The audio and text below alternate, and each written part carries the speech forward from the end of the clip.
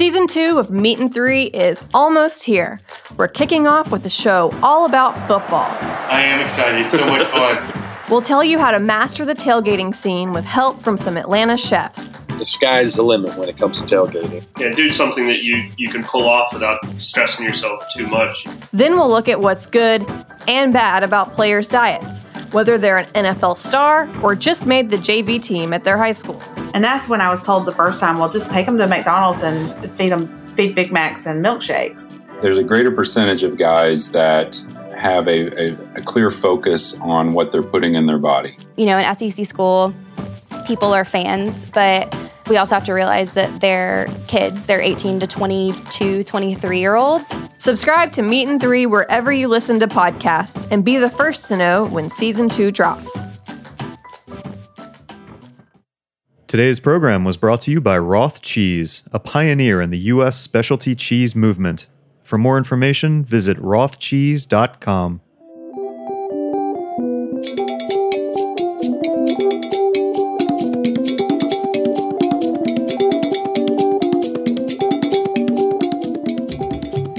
Welcome to Food Without Borders, a show about food, politics, and identity. I'm your host, Sari Kamen, and you're listening to heritageradionetwork.org.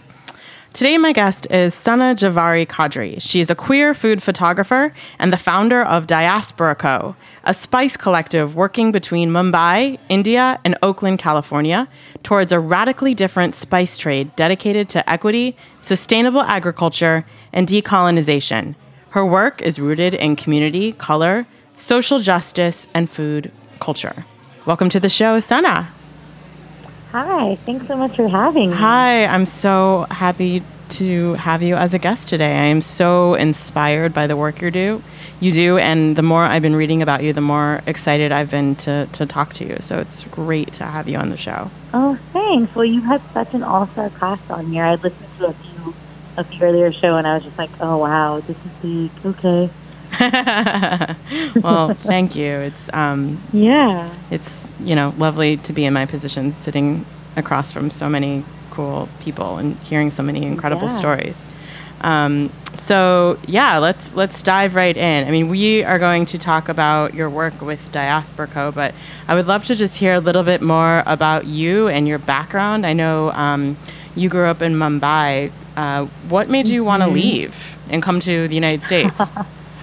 So my parents had actually come to grad school here at University of Michigan, Ann Arbor, and then after their time here, they had moved to Berkeley. And so my whole childhood, my mom talked about Berkeley kind of like the promised land.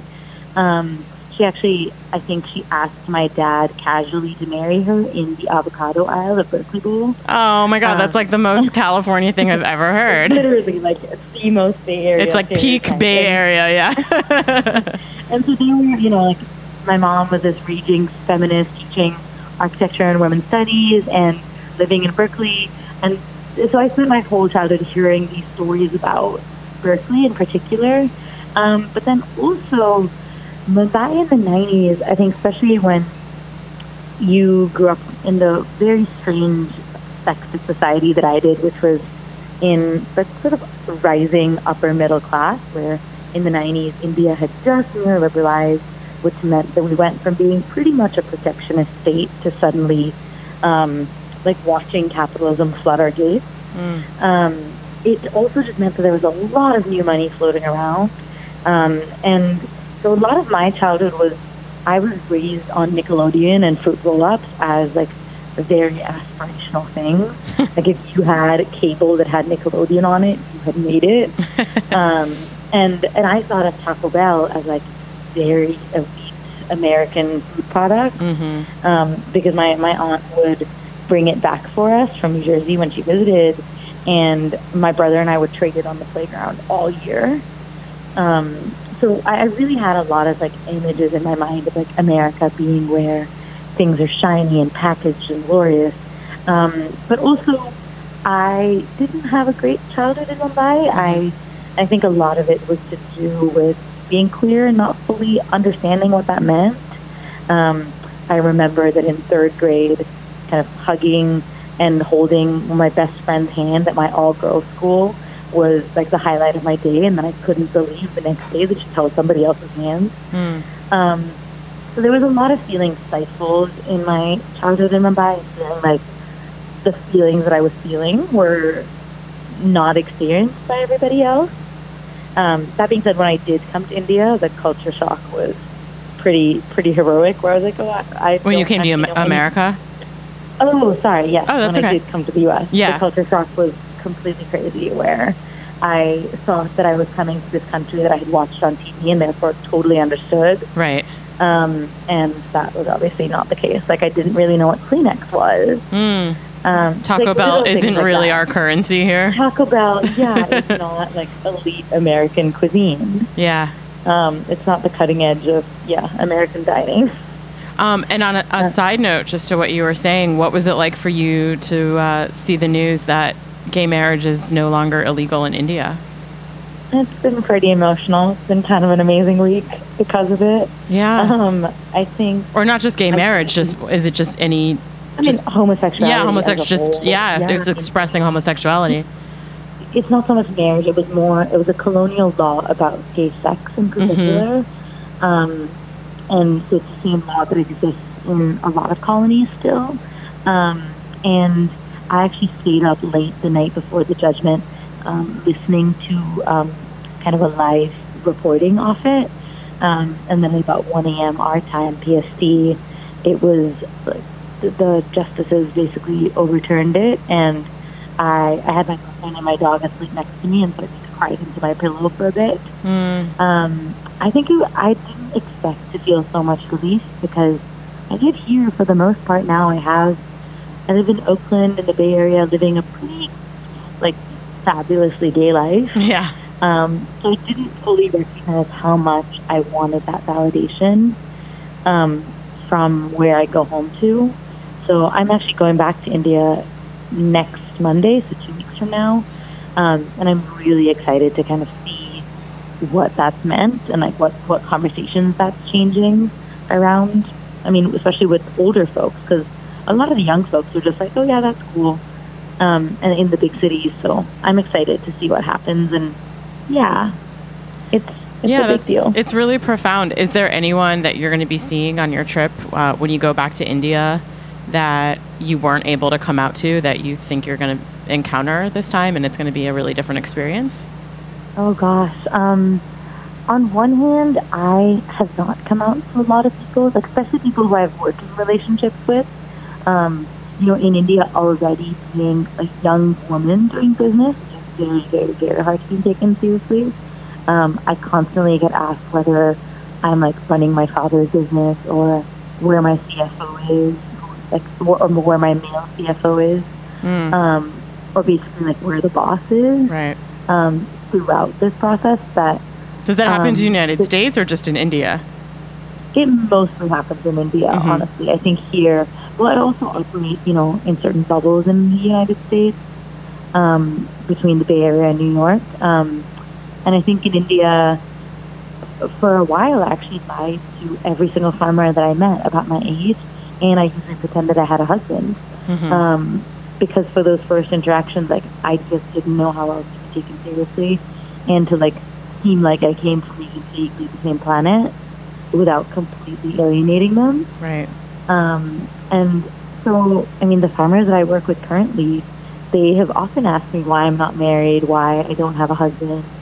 And I have often, especially when we're driving in the car together and we've spent 4 days harvesting turmeric together, I really want to be actually, but for me the safety bit has always been huge, that I'm a young woman traveling to fairly rural parts of the country. Yeah. And that can be terrifying.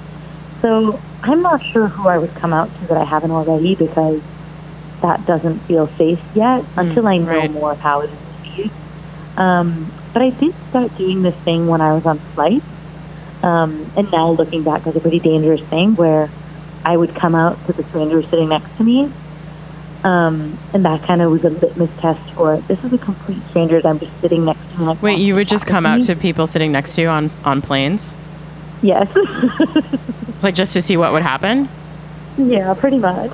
How did it go generally? It was really odd, and this was at a time when I was taking like 14 flights in a 3-week period. So it was just like, you know what? I'm on an airplane. It happened. I feel pretty safe. Like I can bail. They don't know who I am. What were you looking kind of for situation. in that experience? I was trying to gauge reactions. I was trying to understand, because I've been away from Mumbai. I mean, I visited a lot, but I haven't fully lived in Mumbai since I left 8 years ago. So, and I came of age here in Italy mostly. So, I wanted to understand as an adult what people's take on this stuff was. And the reactions were bizarre, honestly. Like, one dude got really in his head. He was like, well, you know, so his wife was sleeping next to him on the other side. I was on the aisle. He was in the middle. And he was like, well, you know, my wife is probably going to be really upset with me that I talked to a woman while she was sleeping, like this whole plane ride. But now I can just tell her that you're gay, and then I won't be in trouble. And I was like, so cool. weird. Like, I'm glad that that's what you got out of this exchange. Yeah, like that's your takeaway. Like that's what you got. And then that's like such a dude thing to say. Literally. And then he was like, so does that mean that your girlfriend gets jealous when you talk to other girls? And I was like, how about she just doesn't get jealous? Right. Like that's also a possibility, buddy. And he was like, no, not possible. All relationships have jealousy. And I was like, okay, bye. Yeah, I think there's just like a lack of education going on there. Yeah, and I mean, I had another dude who like literally turned and stared at me, and he was just like, no, not possible. You are too beautiful. Oh, and right, because like, that's connected. Oh, honey. Yeah, like obviously I have to be like really ugly and not attractive to men in order to want to date women. I mean, again, it sounds like an education issue. Exactly. Yeah, I mean, and a lack of people interacting with, you know, openly gay people, so they have no understanding of what that even means. Exactly. Yeah. Yeah. So baby steps. Yeah. There's actually a fantastic organization called GAYC, which is actually Gay Desi, and Desi is a person from of like Indian subcontinental origins, and they have a great sort of media platform online, but they also do events and mixers across the country. So last year I actually went to a lot of their things and did some photography for them. And through them, I was able to see that there is a thriving queer community all over the country. It's just everybody part of that community lives a double life. And and so now it'll be interesting to see whether that double life, like that wall between the two lives, will come down or it'll take another generation. I don't know. Wow, it's interesting and exciting.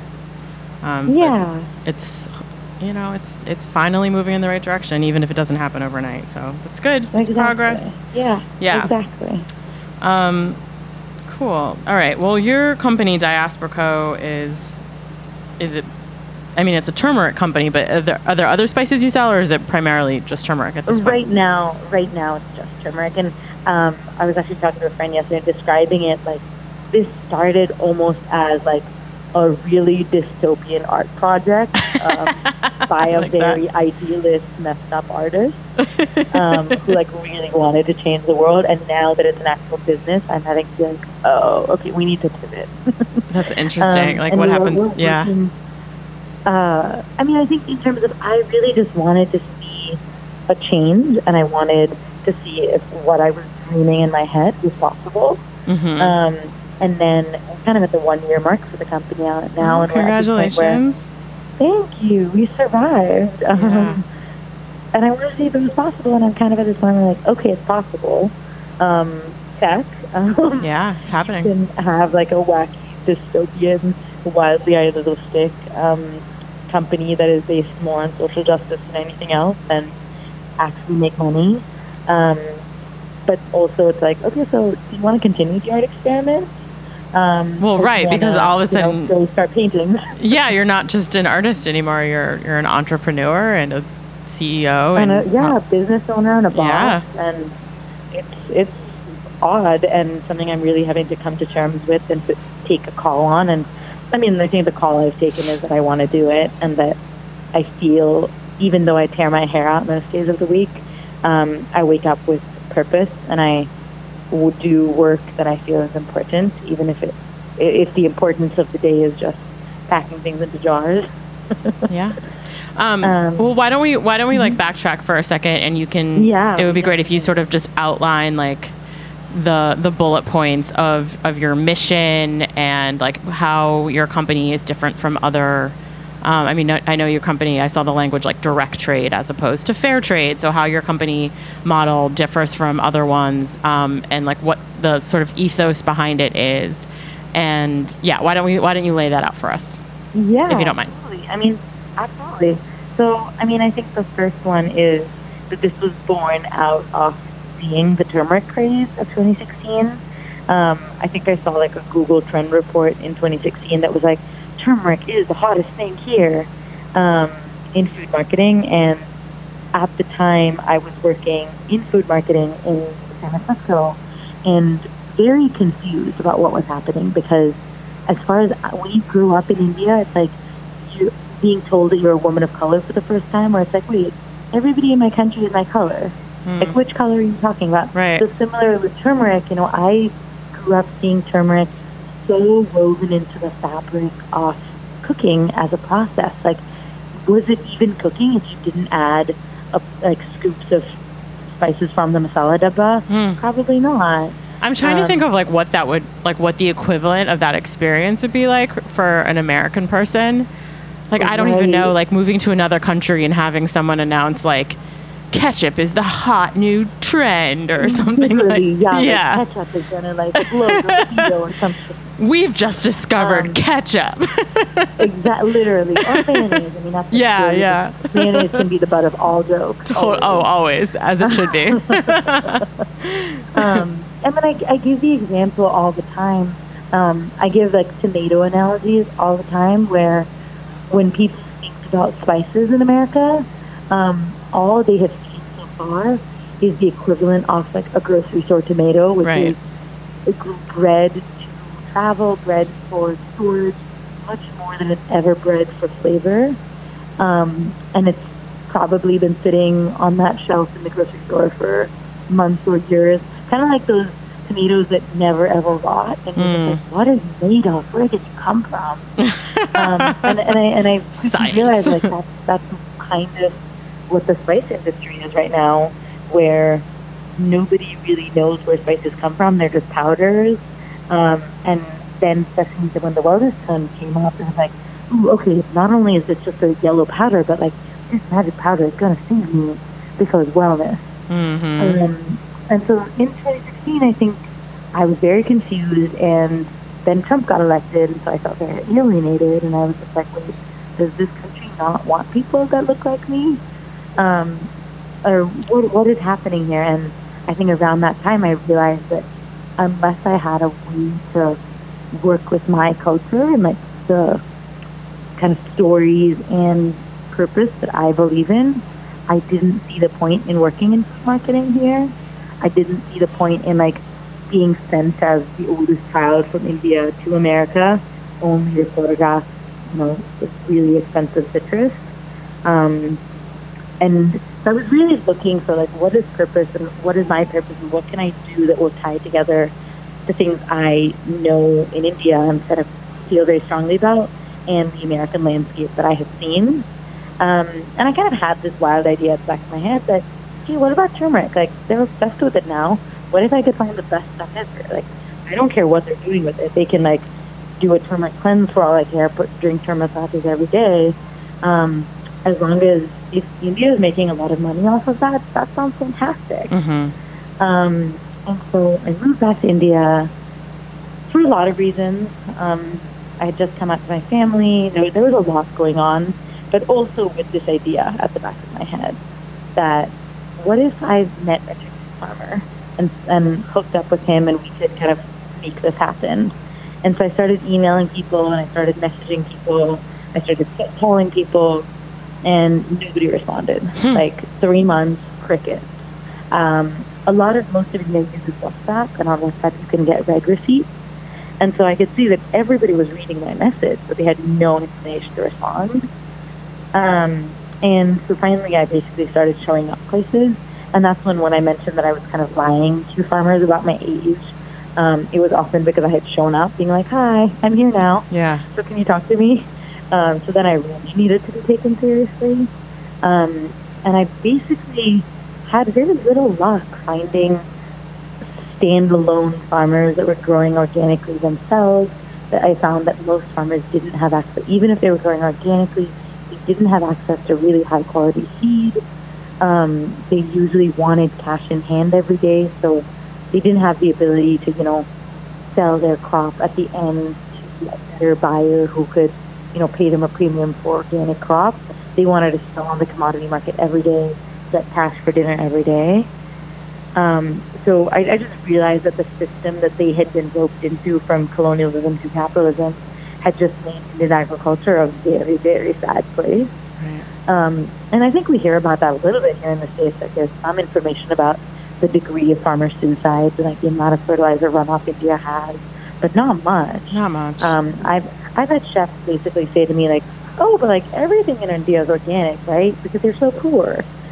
And I'm just like, oh my God, like, where are you from? Wow. I've literally had that being said to me where I'm just shocked. Like they can't afford fertilizer? Like that doesn't make sense. Exactly, yeah. And it's like, come on, like, what do you think we are? But then again, I've been asked if I like went to school on an elephant, so there's always that. If you went to school on an elephant? Those are legitimate questions that were asked to me. It's like, so how did you get to school in your country? Like, and I was like, in a school bus, like probably a lot nicer than yours. Yeah, probably. No, it was air conditioned. It was real nice. But well, so I digress. Eventually, basically, I linked up with the scientists at the Indian Institute of Spice Research, which is in Calicut, which now Kozhikode is kind of the oldest spice port and spice trading port. So the Indian Institute was set up there about, I want to say almost 30 years ago. And it's very much a post-colonial institute that's dedicated to really uplifting spice agriculture in India. And I think meeting with them was my real, like, okay, wait, I need to do this moment, because they were the ones who really explained to me that they have been seeding all of these really beautiful heirloom varietals of spices for years now, and they license those varietals out to farmers. So often they will license it for free or a super nominal fee, so the farmer now has access to some of the highest quality seed, or rhizome in the case of turmeric. But then the farmer doesn't have like this radically different market for it. So even if they're growing single origin, single varietal, beautiful crop, they're still selling it on the commodity market. And so for 3 years, they hadn't really been able to find kind of buyers who understood the worth of what was being grown and could offer the farmers a premium. Well, it sounds like they need a publicist. They really deeply, I mean, especially because they can't respond to phone calls. Right. Like they need to get the word out. Yeah, they need a really great New York PR agent, like a restaurant PR agent. Yeah. One of the really feisty ones. So I think they basically looked at me incredulously and were like, well, it looks like you're the missing link. Like, if you marketed this stuff for us, we'd be in business. And I was like, oh. And I think also the very underfunded government institution and the social justice movement in me was like, support them, find a way. And I mean, ultimately, they also just seemed to be doing the best work where nobody else was growing heirloom crops. Nobody else even knew what that was. Right. Nobody had this concept of kind of single seed, single variety. Mostly, so what they explained to me is that, you know, you've heard about like Saigon cinnamon and Ceylon cinnamon and Aleppo pepper or Malabar peppercorn, right? Yeah. So those are actually not spice varieties. Those are colonial brand names. So like marketing names? Yeah. So like how oysters are like the naked cowboy oyster or something like that? I don't know. I can give you the example. Like, it's kind of like calling any leather handbag a Louis Vuitton handbag. Just like a generic. So basically, what I realized is that the British in the 1850s wanted to create a luxury good, right? And so spices, in a lot of ways, the whole spice trade was based around creating a luxury food product and creating an indicator of class and status. So if you could afford spices, you were wealthy and you had money. And so, but they needed to market that. So similar to, any brand now, they needed the folks in England to be like, oh yes, like I am drinking this like very exotic, rare pepper. Right. And so they would find their favorite locations all over the colony. So for example, Malabar peppercorn doesn't come from the Malabar coast. The Malabar coast is just like the British's favorite monsoon destination for vacation. Wow. Okay. So literally any pepper that meets a certain size, like they take a ruler and they make holes in the ruler of different sizes. If the pepper meets the biggest size, it's a Malabar peppercorn. Ta-da! So any indigenous knowledge of, this variety is actually has this flavor profile, this variety has this flavor profile, all of that was lost because the market became centered around these like super exoticized, lumped brand names. Right. So in turmeric, for example, the highest quality turmeric was called Alleppey turmeric. And I knew about Alleppey because it's a very popular tourist destination. And so when I first set out to find, really good turmeric in India, I was like, well, I'll go to Alleppey because everybody seems to want Alleppey pepper or Alleppey turmeric. And I got there and I kind of got laughed out of town. There's no Alleppey turmeric in Alleppey. What? There is none. Like Alleppey is kind of like saying that you get the best oysters in Las Vegas. Right. Like that just makes no sense. There are high-end hotels that have oysters in Las Vegas. Sure. But that's about it. But they don't come from there. Yeah. Right. And so I quickly realized that the spice industry in 2018 doesn't look that different from the spice industry in 1850. Like none of the names have changed. And it's still very much based on like size and color as opposed to flavor and use and, growth or anything to do with science. And so what these scientists were telling me is like, we have real science to back up these varietals and we need to recreate this market so that there's better knowledge over what is being sold and what is being bought and what is being consumed. And I think the patriot in me was like, okay, I can do this.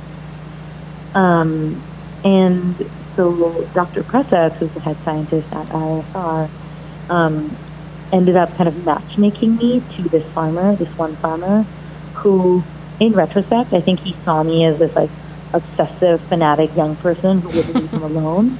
And the farmer that he matched me to, Prabhu, is actually the exact same thing. Like Prabhu is 34, so as farmers go, he's very young.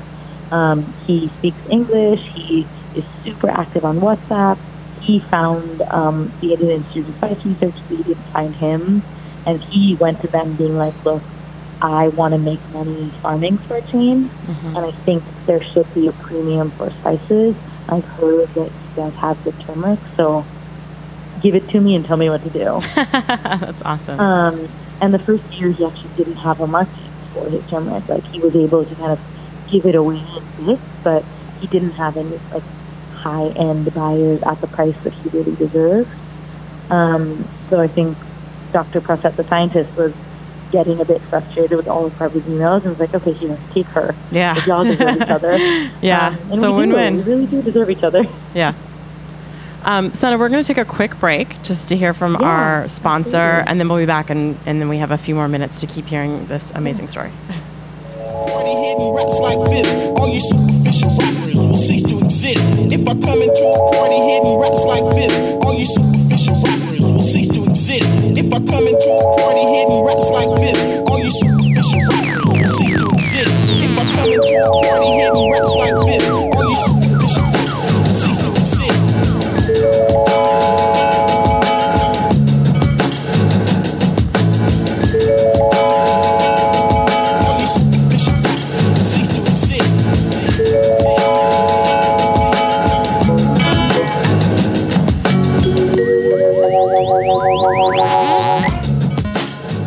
Today's program was brought to you by Roth Cheese, a pioneer in the U.S. specialty cheese movement. Roth is in its 25th year of making specialty cheese in the rolling hills of southern Wisconsin. With strong Swiss heritage, Roth is best known for its award-winning Alpine-style cheeses under the name Grand Cru. Fresh Wisconsin milk, combined with expertise in affinage, is how Roth creates high-quality, great-tasting cheese year after year. In 2016, hard work paid off when out of over 2,000 contenders, Roth Grand Cru Sur Choix was named World Champion at the World Cheese Championship. For more information, visit rothcheese.com. Hey, you're listening to Food Without Borders on Heritage Radio Network. I am Sari Kamen, your host, and I have been speaking with Sana Javari Kadri. She is the founder of Diaspora Co. She's on the line with me, calling in from the Bay Area in Oakland, and she has been telling me the absolutely incredible story about how she started her company, Diaspora Co. So, hey, Sana.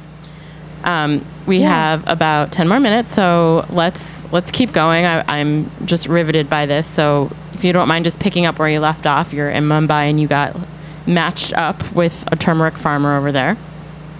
Yeah. So got matched up, got on a very tiny airplane, and walked over. He was pretty much, Prabhu, who I didn't know at the time, was notoriously bad at responding to my phone calls. And so finally I was just like, okay, once again, I'm just going to go. And when I showed up, firstly I was sitting where we were in Vijayawada, Andhra Pradesh, and Vijayawada is on the eastern side of the country, and Mumbai is the west. Mm-hmm. So two completely different coasts. It was a really lush, incredible landscape unlike anything I've seen before. And one of the first things Prabhu said to me is he was like, I care really deeply about the quality of the soil and about farming so that my land continues, to be productive and also healthy. And I am dedicated to really doing this the most natural, gentle way.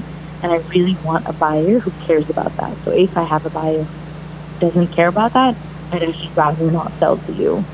And after having visited all of these farms all over South India where people had been trying to trick me into buying things. People had been lying to me about things. To have this farmer, one of the first things he said to me was this, where I don't really, need to sell to you if you don't care about these things or share the same values I do. It was very, very, very shocking and refreshing. Mm-hmm. I think that's quite where we realized, I think we really do deserve each other. Yeah. From one obsessive quality fanatic to the other. And I realized for the first couple of years that he was doing this, and from when he switched to organic, the entire village regarded him as completely crazy. He was a young guy who might have lost his mind because he could have just moved. Yeah, crazy for trusting you and putting his faith in you. Yeah, one trusting me, putting his faith in me, which is Amanda who showed up, but also who put his faith into not using fertilizers and pesticides when nobody in his village would do that. All of them were just no, there's no way. Nobody has done that before. Oh, of course, right. people had done that before, but just so many generations ago. Well, why is he so committed to organic? Why does he have that value system in place if no one else does? We should definitely ask Prabhu in January, but yeah. My gut feeling from what I know of him has been that he saw how his grandfather and father's way of farming wasn't making them money, and he got to kind of see their arc of having a huge yield one year and then complete losses the next 2 years, and then the soil being completely shot for the next year after that. So he was watching this process, and I think he's a bit of a problem solver of this shouldn't be happening, or this doesn't make sense. And they were leasing some of their land to tobacco farmers, or tobacco companies to grow tobacco. So he was seeing firsthand how depleted the soil was getting, compared to, and he always makes comparisons to the stuff that they farm just for their home use versus the stuff that they farm commercially. And he kept saying, but that was never happening with our home, with our home plot. That plot, we intercropped, we never used pesticides, and it's been doing well for years. And so I think he was just observing and wanting to find that different system for his family.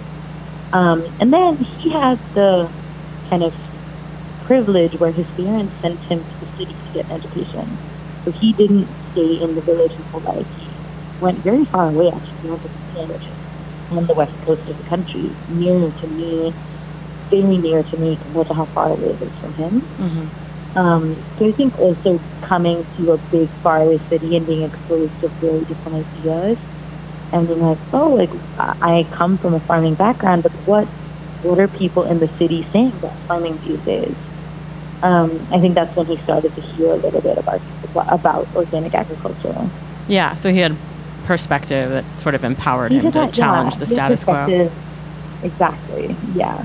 And he also then had the privilege to be like, actually, as the oldest boy, I'm going to take over some of this land and do it my way, and y'all are going to let me. Yeah. Yeah. The one thing I'd just love to hear you talk about before we have to come to the end is, I was reading the Munchies article that Mayuk Sen wrote, and it's yeah, he was on the show. We love Mayuk. Just the experience, and I think you and Mayuk have this shared experience, what it was like for you when you first encountered the turmeric latte in a coffee shop, like how bizarre that was. I mean, I would just love to hear it in your own words, because it's really vivid. I mean, the first turmeric latte I had, I took a sip, I spat it out quite literally, and then I threw the rest of the cup into the trash. That was it. I was done, and I felt so cheated because it was also like one of those San Francisco like $7 lattes. And here I was, 23, and being told that what I had drunk my whole life, and this disgusting version of it was somehow worth $7. So I just found the whole experience jarring, and actually then that was maybe in early 2017, and I have effectively avoided a turmeric latte since then. I mean, I'm sure it's not hard to avoid if you're not seeking it out. I don't know. When you are in certain wellness circles, you'll be surprised at the turmeric products that you can find. I mean, I believe it's pretty pervasive. I have seen it often, but I've never had one. There's now like a turmeric cookie butter spread that somebody sent me a link to. And I was just like, why? Why take a perfectly wonderful thing like cookie butter and a perfectly decent thing like turmeric and put them together? Yeah. Like, find your wellness elsewhere. I mean, was that as a bit of a... Mm-hmm. No, I was just gonna say, was that was having that latte, or like just being aware of, I don't know, the way turmeric has been appropriated in such bizarre ways, was that part of the motivation for starting a turmeric company? Absolutely, but I think I've said this a few times before. Usually, I'm Indian and grew up in India, so my experience was never one of being an Indian American, which is a very valid but different experience. And so I never had this experience of my food made fun of, right? Mm-hmm. And I think that's an immigrant child experience, that your food is made fun of, and then you see it being appropriated, and that's where the anger lies. And I think for me, it was more just, what is happening with these people? And so I'm not of the mind that, hey, like, you should like only turmeric drinks because it's appropriative and kind of disrespectful and mostly disgusting. For me, I'm off the mind of like, you know where it's coming from, you know who you're paying, like, are you questioning some assumptions about it? Cool, then you can really consume whatever you want. That being said, I will not be supporting any of those things. Well, is your feeling like, as long as you're sourcing turmeric in an ethical and sustainable way, like you don't really care if people put it in a latte, or like would you be upset if you found out someone did that? So. Well, I mean, we wholesale to a turmeric latte company, and one of my biggest gripes with starting this company was the mammoth of the wellness industry that is Goop. Going to Paltrow's media company. Yeah, I think about that. That was your next, like, Goop drives me nuts. Yeah. But Goop now drinks our turmeric. Isn't that funny? Oh, really? So the turmeric latte blend that Goop consumes every day is made with our turmeric. Oh, that's awesome. It cracks me up on the daily. So for me, it's like, cool, Goop's turmeric habit is paying for the livelihood of farmers in India, Yeah. great. I'm down. Drink as much turmeric latte as you want. You weirdos. Exactly. Well, that's great, and I love your sense of humor about it, and it does make sense. Yeah. Well, why don't you tell us where we can find you on the internet and keep up with the progress of Diaspora Co. and order the turmeric? Totally. So our website is Diaspora, DIASPORACO.com, and that's when you can find our online store, and also actually our newsletter. And I think that our newsletter is different in that we are, just as a company, so unproduct oriented, where we have reading lists and we have recipes and we interview people. So we're very proud of our newsletter. It's a bit of a baby, a pet project. That's awesome, and I hope you'll share the show. Yeah, our newsletter is going out the day after tomorrow, so we got you. Yay! And then we also are on Instagram as Diaspora Co, and that's a great place to keep up with the day-to-day. We're pretty good at our hashtag content. For sure. Cool. Well, thank you, Sana, so much for taking this time, and it was great to chat with you and learn more about your company. And like I said before, you're such an inspiration, and it's so cool to talk to someone who's like just making shit happen and changing the world. So congratulations. Thanks so much for having me. Yeah, it was a pleasure. And I'm not going to make a turmeric latte, but I am excited to try your turmeric. So thank you, and thanks everyone for tuning in this week. Check us out on heritageradionetwork.org or on iTunes, Spotify, Stitcher, and we'll see you next week, Wednesday at 6 p.m.